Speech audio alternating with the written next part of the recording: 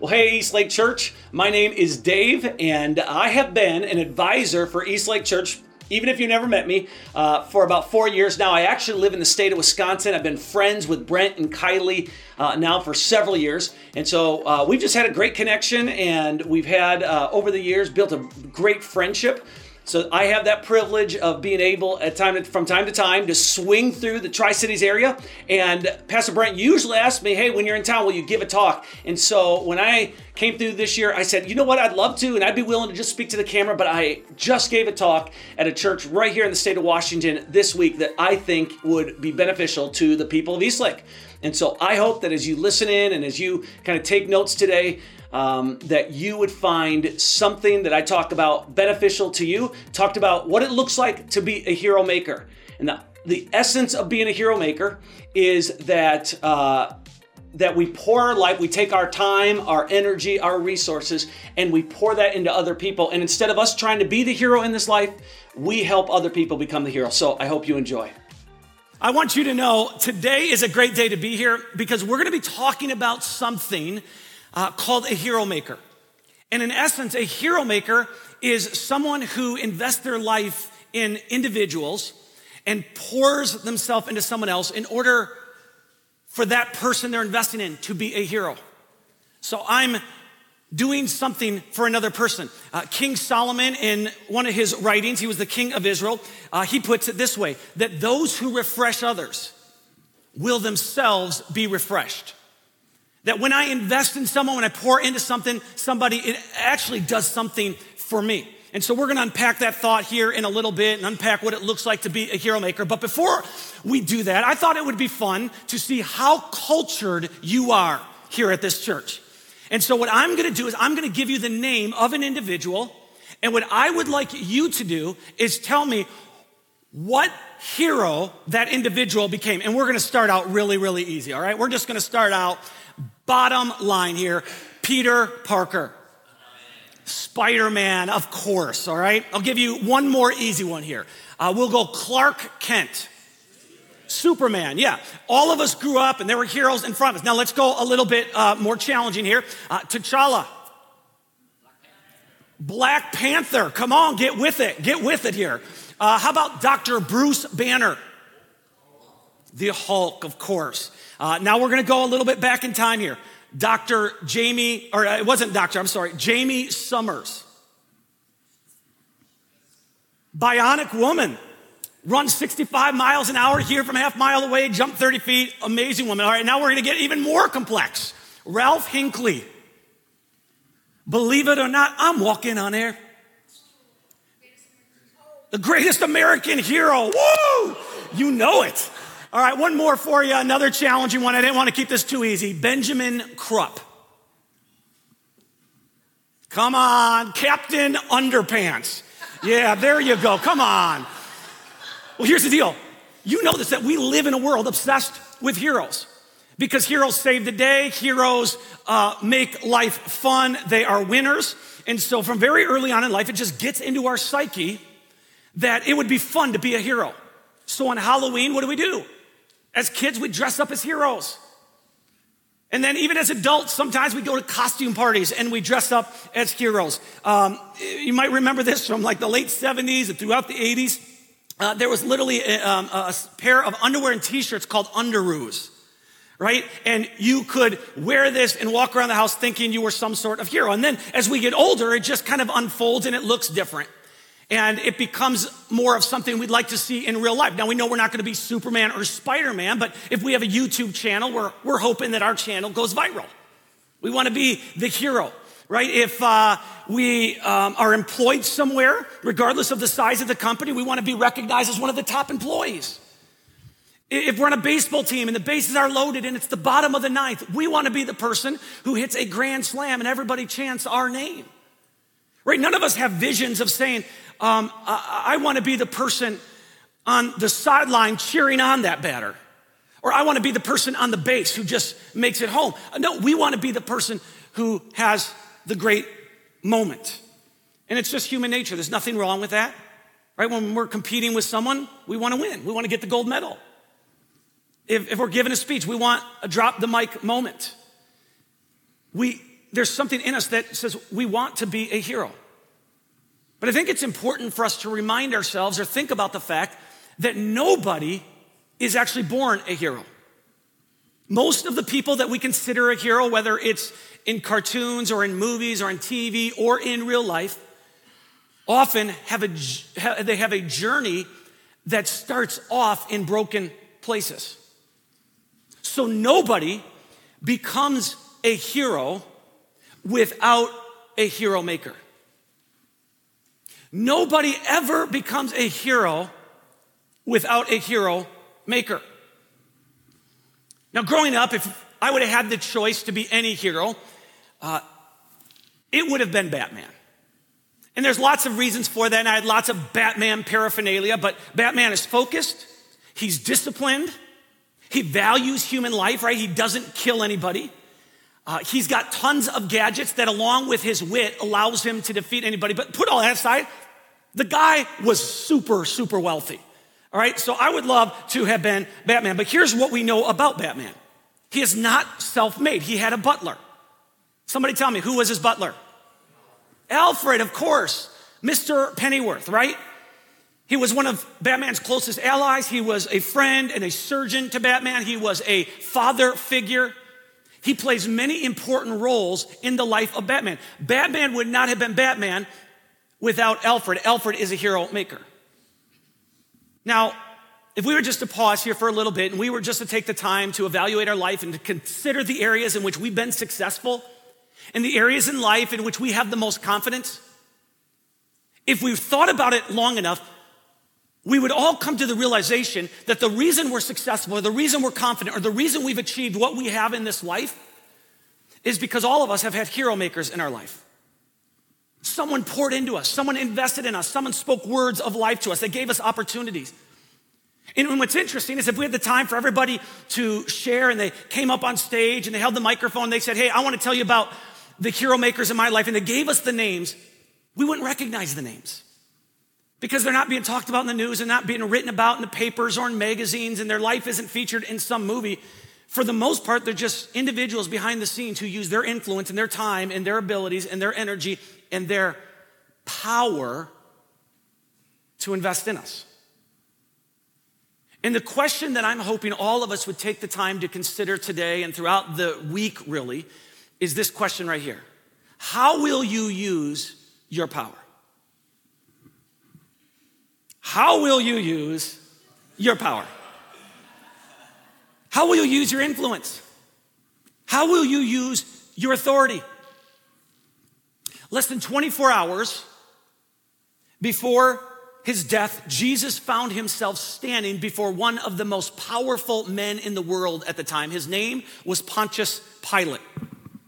And Pilate was the governor of Judea.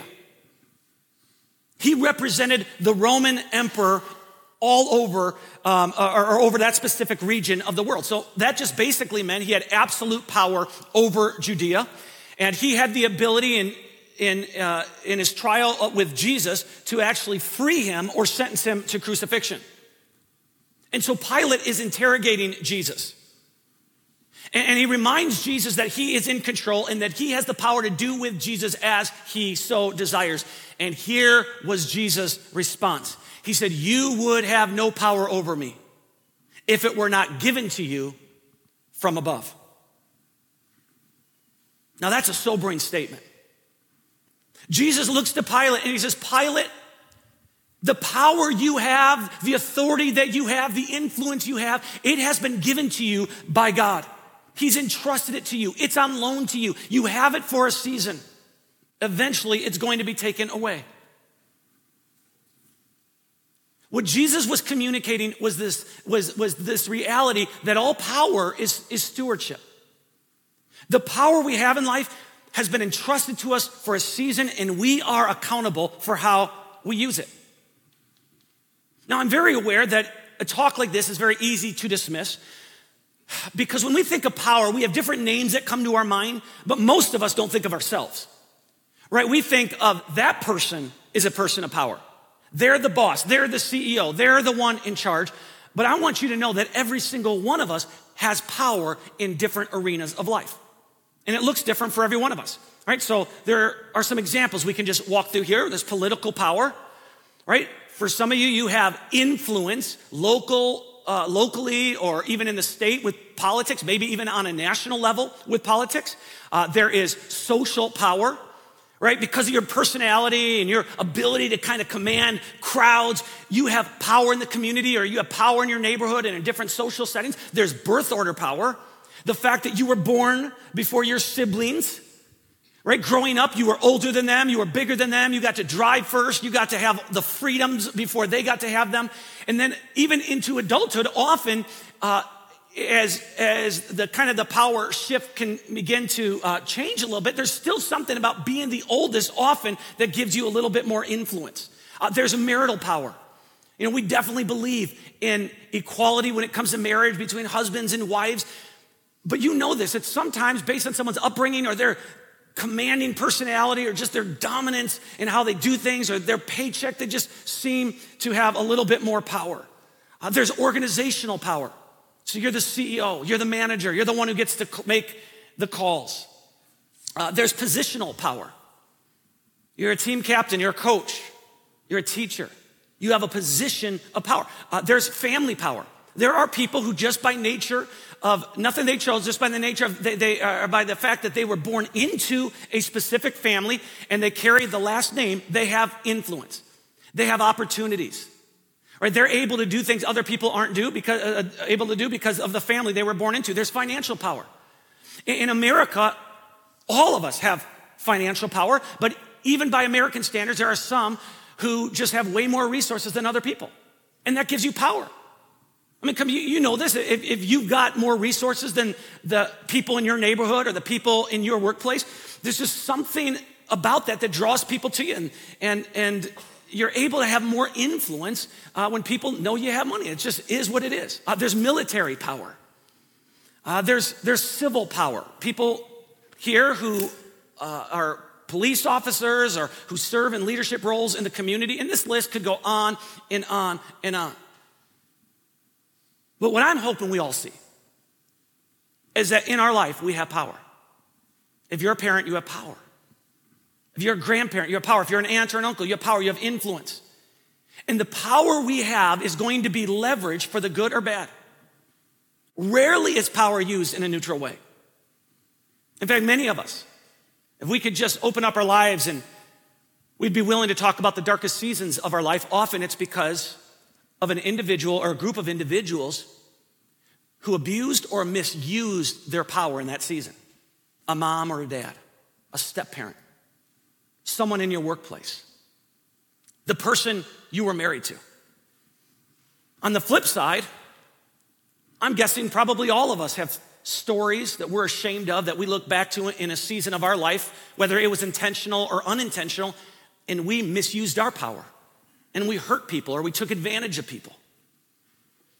Now at the same time, we all have stories of people who use their power in a very positive way to impact our life. Maybe your story is how in the best season of your life, the reason it was the best season was because you were working for a certain person who shared their power with you. They used their power and they got behind you. They used their power to stand up for you when nobody else was standing up for you. Maybe they gave away some of their power to give you a second chance and to take a risk on you and to forgive you and to restore you. This is why Uncle Ben looks to Peter Parker and he says this, that with great power comes great responsibility. All power is stewardship. It has been given to you, it's been given to me for a season, and at some point it will be taken away. So if you have young kids in the house and they're running around, you have a lot of power, you have a lot of influence over them. But as they get older, somewhere around the age of 5, right, they start to become way more independent. You lose a little bit of that influence. If you're an employer, you have the ability to make decisions and make calls and tell people what to do, but you will not have that power forever. Eventually, you're gonna move to a different company or retire or die. If you're an employee, same thing. You represent a company. That's a lot of power in how you represent the company and the work that you do. But eventually, you will not be at that company. So what are you going to do with your power? How are you going to use it? Some people, they use the power they have to protect their power, right? They're going to make the decisions. They're going to be in control. While other people, they find ways to take their power and share it with others and give it away. Some people, they use the power to take advantage of those with less power. And then there are those who take their power and they choose to be a voice for those with very little power. So how will you use your power? How are you going to use your words? How are you going to use your actions in a positive way? See, I think it's very easy to just not be intentional about this. You know when we're intentional? When we're dating. Oh man, we're so careful with our words, aren't we? We're so careful with our actions. We're going to build the other person up. I was thinking this past week as I was getting ready for this talk that when I was most intentional in how I used the power of my words and influence with my wife was when we were dating. And we happened to work at the old spaghetti factory in Minneapolis. There were probably 6 or 7 of my college friends who worked there, and we got to know each other. And I had a little bit of power at that time because I was the only one who worked there who had a vehicle. And so everybody at the college, right? And so everybody at my college would rely on me for rides. And so as I started to really like my wife, Rindy, I said to her, I said to her one day, I said, hey, let's go out and hang out with everybody. And she said, I'll think about it. Well, I decided I was going to wait till she got in the car and put her on the spot in front of everybody. But here's what I did beforehand. I went around to every one of the people I give rides to. It was like 3 people plus Rindy. And I said, hey, here's the deal. I said, today I'm going to ask Rindy if she wants to hang out with us and go like to Denny's. If she says yes, I want you to find a reason you cannot. But I'm going to ask her first. And so if you want to continue getting rides from me, you better find an excuse to kind of not be able to hang out with us, all right? And it did. It worked like a charm. We got in. Hey, Rindy, I know I asked you earlier, but do you want to come hang out with us at Denny's afterwards? She goes, yeah, I'll do that. That'll be fun. And then I was like, hey, Jack, are you going to be able to come hang out with us? I got laundry to do, Dave. I can't do it tonight. Tom, why don't you come hang out with us? Dave, I'd love to. I got something else going on. So my first couple dates with my wife were total manipulation. And it worked. It was awesome, right? And then she fell in love with me because how can you not, right? And so how are you going to use your power?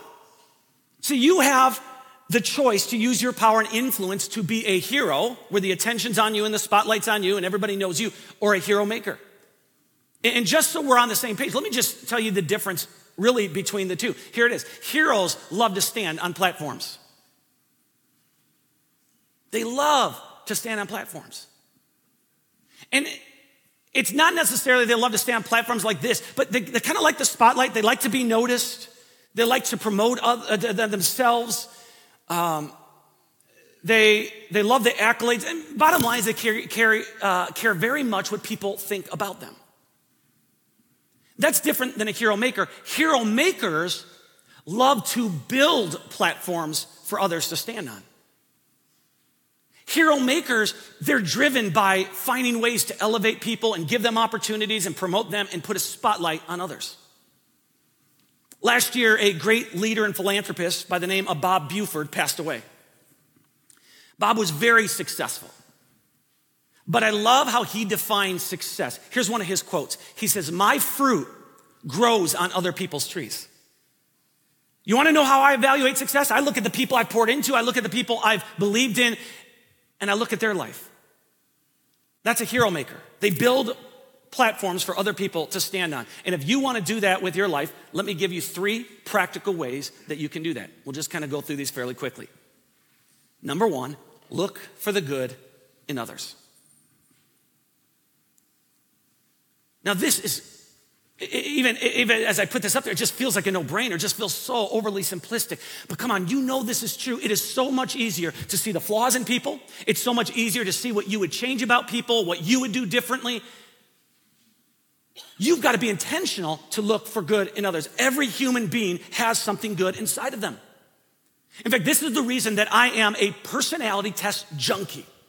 Okay, I love personality tests, and the staff that I lead, man, I put them through tests all the time. Myers-Briggs, DISC test, Enneagram test. I mean, we're just constantly going through this because what I've learned is it's very easy to see something in somebody if you identify and relate to that personality, but if you don't identify and relate to another personality, you know what it's easy to do? Just dismiss them.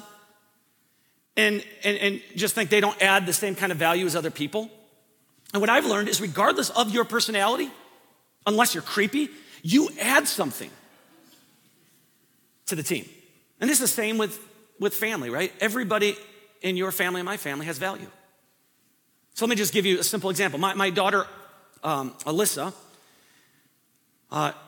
she is choleric, which means she is all about power and control, okay? This has been ever since she was like 1 year old. I mean, she has just got to be large and in charge. And when she's not in control, she just gets high anxiety and she gets upset. Well, back in January of this year, she texted me and she told me that the van that I let her drive, she drives a minivan, but it's mine. She told me the van got banged up in a hit and run, okay? And it wasn't horrible, but the whole front bumper was messed up. And so it was obvious through her texting that she was really distraught over this.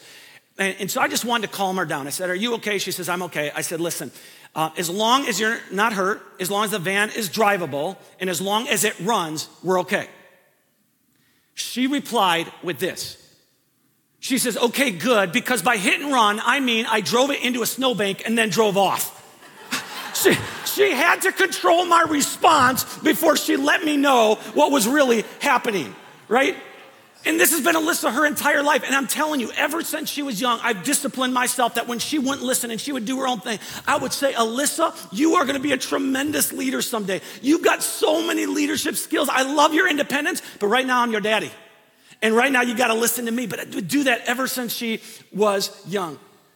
And so if you want to be someone who looks for the good in others, I want to encourage you to memorize a sequence of just 4 letters. Here they are. ICNU. And this isn't an acronym. It doesn't stand for anything. It's just a play on the letters. I have trained our staff to do this. ICNU. And I say to our staff, how many ICNU conversations have you had this week? I see in you someone who loves God. I see in you someone who's got leadership skills. I see in you someone who's patient with kids. I see in you someone who's faithful. You're on time week after week. I see in you someone who loves your family. I see in you someone who lifts up your spouse on a regular basis. I see in you. When you begin to see in others what they do not see in themselves, you become a hero maker. And it's a reminder that every human being has value and worth and significance. If you want to be a hero maker, there's a second thing I encourage you to do, and that is encourage others. This isn't natural for most people. We have to put reminders on our phone, right? I don't know if you realize this, but most people feel like they are losing in life. They're losing as an employee, they're losing as a husband or a wife, they're losing as a child. Most of the time, we assume people are just doing okay, and so we don't mind complaining to them, and we don't mind belittling them, and if we don't get the service we need, we don't mind saying what we want to say, however we want to say it, right? We don't even mind talking about people behind their back, because we just assume, well, they're fine. They need to be brought down a little bit. It's like when you get behind a really bad driver who's swerving on the road, and they're braking all the time. I mean, what goes through our mind? It's like either they are not sober right now and they need to get pulled over, or they're just a horrific driver and someone needs to take away their license. But it's amazing how much our perspective changes when we notice that they have a student driver sticker on their car, right? Now all of a sudden it brings a little bit of clarity to why they're swerving. It brings a little bit of clarity to why they're braking, and we give them some grace because we're like, we've been there. Way to go. Keep it up. I wish that everybody had stickers on the outside describing what was happening on the inside, because it would help us in being so much more graceful. In reality, we should assume that most people are not doing okay, because that's true. Most people are suffering from self-doubt. Most people are feeling insecure in life. Most people are going through difficult times, whether it's in their marriage or with their kids or at their workplace. And so let me give you a little test to know if someone needs encouragement in their life. And you might want to write this down because this is really deep. If they are breathing. That's it. So if your spouse is breathing, they need encouragement. If your kids are breathing, they need encouragement. If your coworkers are breathing, they need encouragement. If your employer is breathing, they need encouragement. If your chihuahua is breathing, it's just a chihuahua, just leave it. Don't worry about it, right? One of the greatest ways that we can encourage people, just think about this in regards to our own life, is right, through our words. Everywhere we go, we carry Miracle-Gro and Roundup. And with our words, we are bringing life to people or we are destroying people. This is why if you read through the collection of letters written by the Apostle Paul in the first century, the theme of encouragement is just weaved all throughout it. In one of his letters, he writes this: let everything you say be good and helpful so that your words will be an encouragement to those who hear them. Now, the book of Hebrews was a letter, and we don't know who the author is. There's debate on that. But it was written to a group of Jewish followers of Jesus. These are people who left Judaism. They're now following Jesus, but they were going through difficult times. It was costing them financially. It was costing them in regards to their friendships. They were losing friends. They were losing influence. Some of them had property being taken away. Just crazy, difficult times for them to continue to remain faithful to Jesus. And here's what the author writes. He says, let us think of ways to motivate one another to acts of love and good works. I don't care what arena of life you have power in. Don't discount your voice. You become a hero maker when you use your words to build others up and to communicate to them that they matter more than they think they do. Or you go out of your way to do something special for them.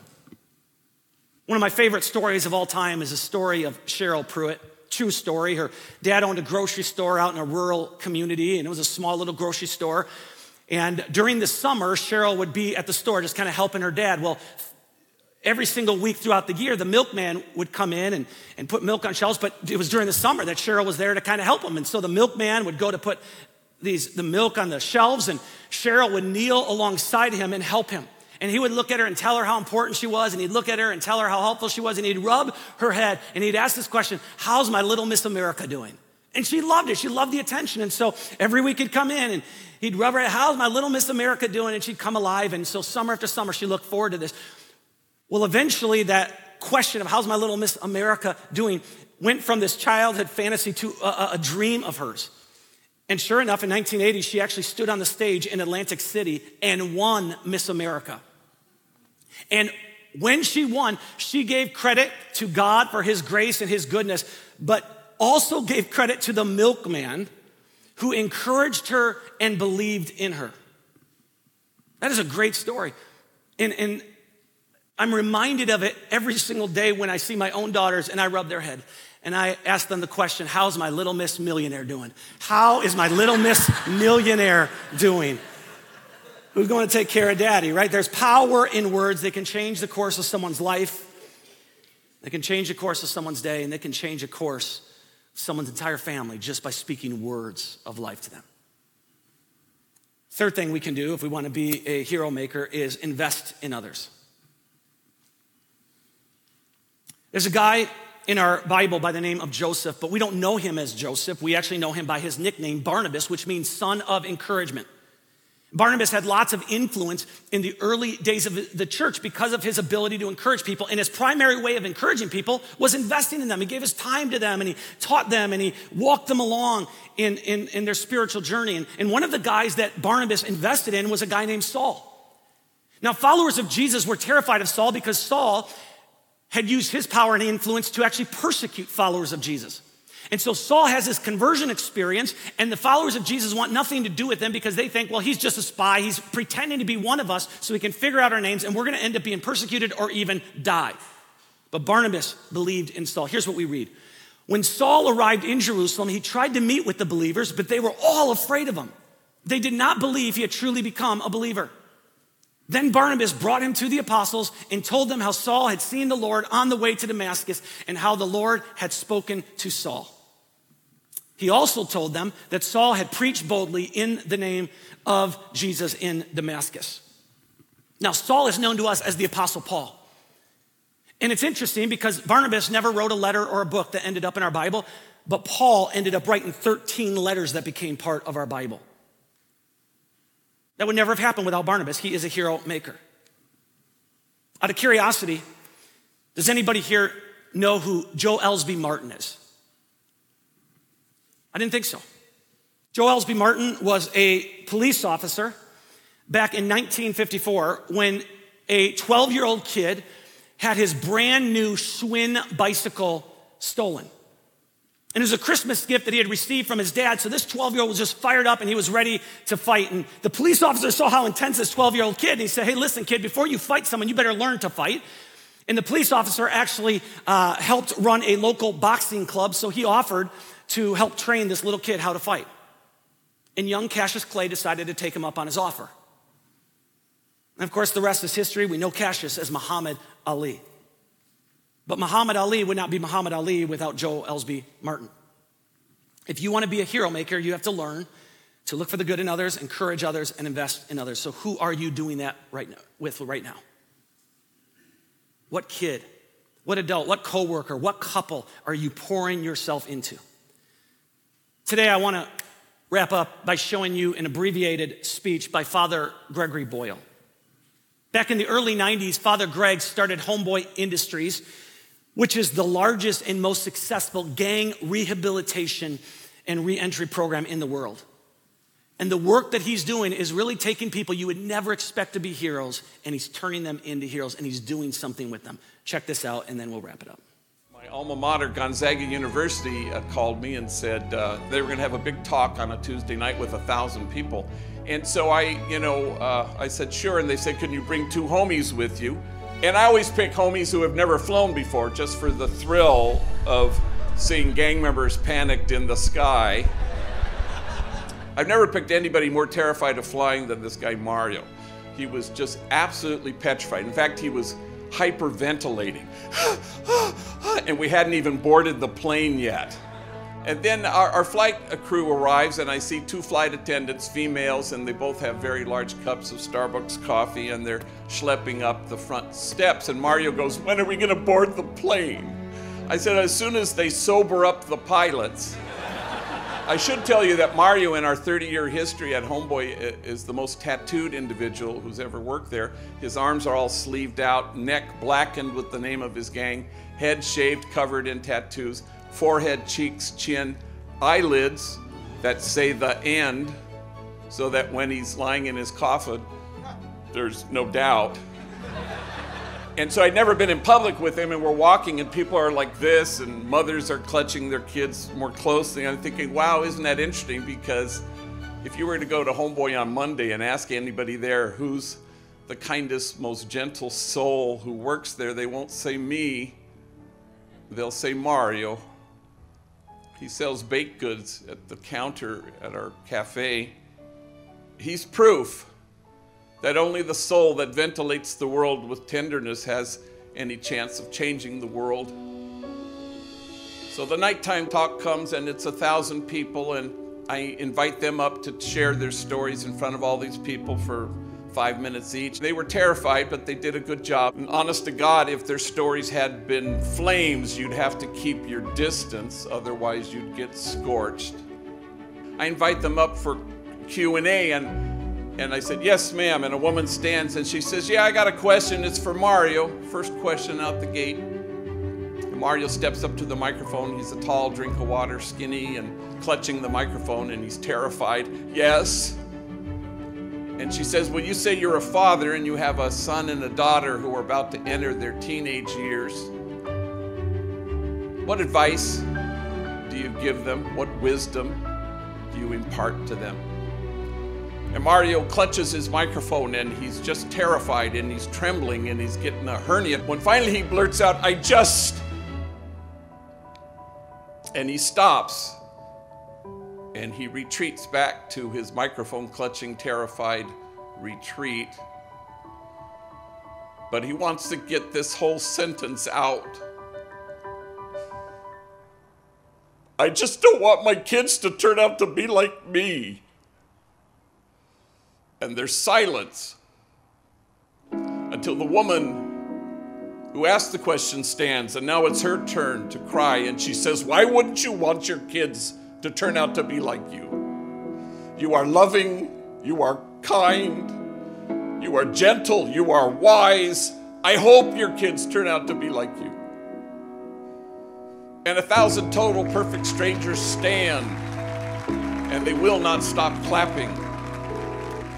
And all Mario can do is hold his face in his hand, so overwhelmed with emotion that this room full of people strangers had returned him to himself, and they were returned to themselves. And I think you go from here to stand with the demonized so that the demonizing will stop. And you stand with the disposable so that the day will come when we stop throwing people away. And you stand with those whose dignity has been denied, and you stand with those whose burdens are more than they can bear, and you stand with the poor and the powerless and the voiceless. Make those voices heard. So Father Greg sees the good in others, he encourages them, and he invests in them. That's what a hero maker is. And if you look at your life and you say, without even realizing it, just accidentally, I've become the hero of my own story, I want to challenge you to figure out a way to be a hero maker. Maybe that starts for you because you've never done it. Maybe it starts by just surrendering your life to Jesus, because here's what happens when we surrender our life to Jesus. He says, now I want you to sacrifice for others. Now I want you to serve others. Now I want you to do for others what they can't do for themselves. Now I want you to use your words to build others up instead of tearing them down.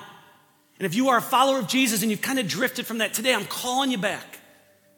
Because when you come back, you realize I'm not the hero of my own story. I get to be a hero maker in a much bigger story. This is why King Solomon wrote, we read it earlier, that those who refresh others will themselves be refreshed.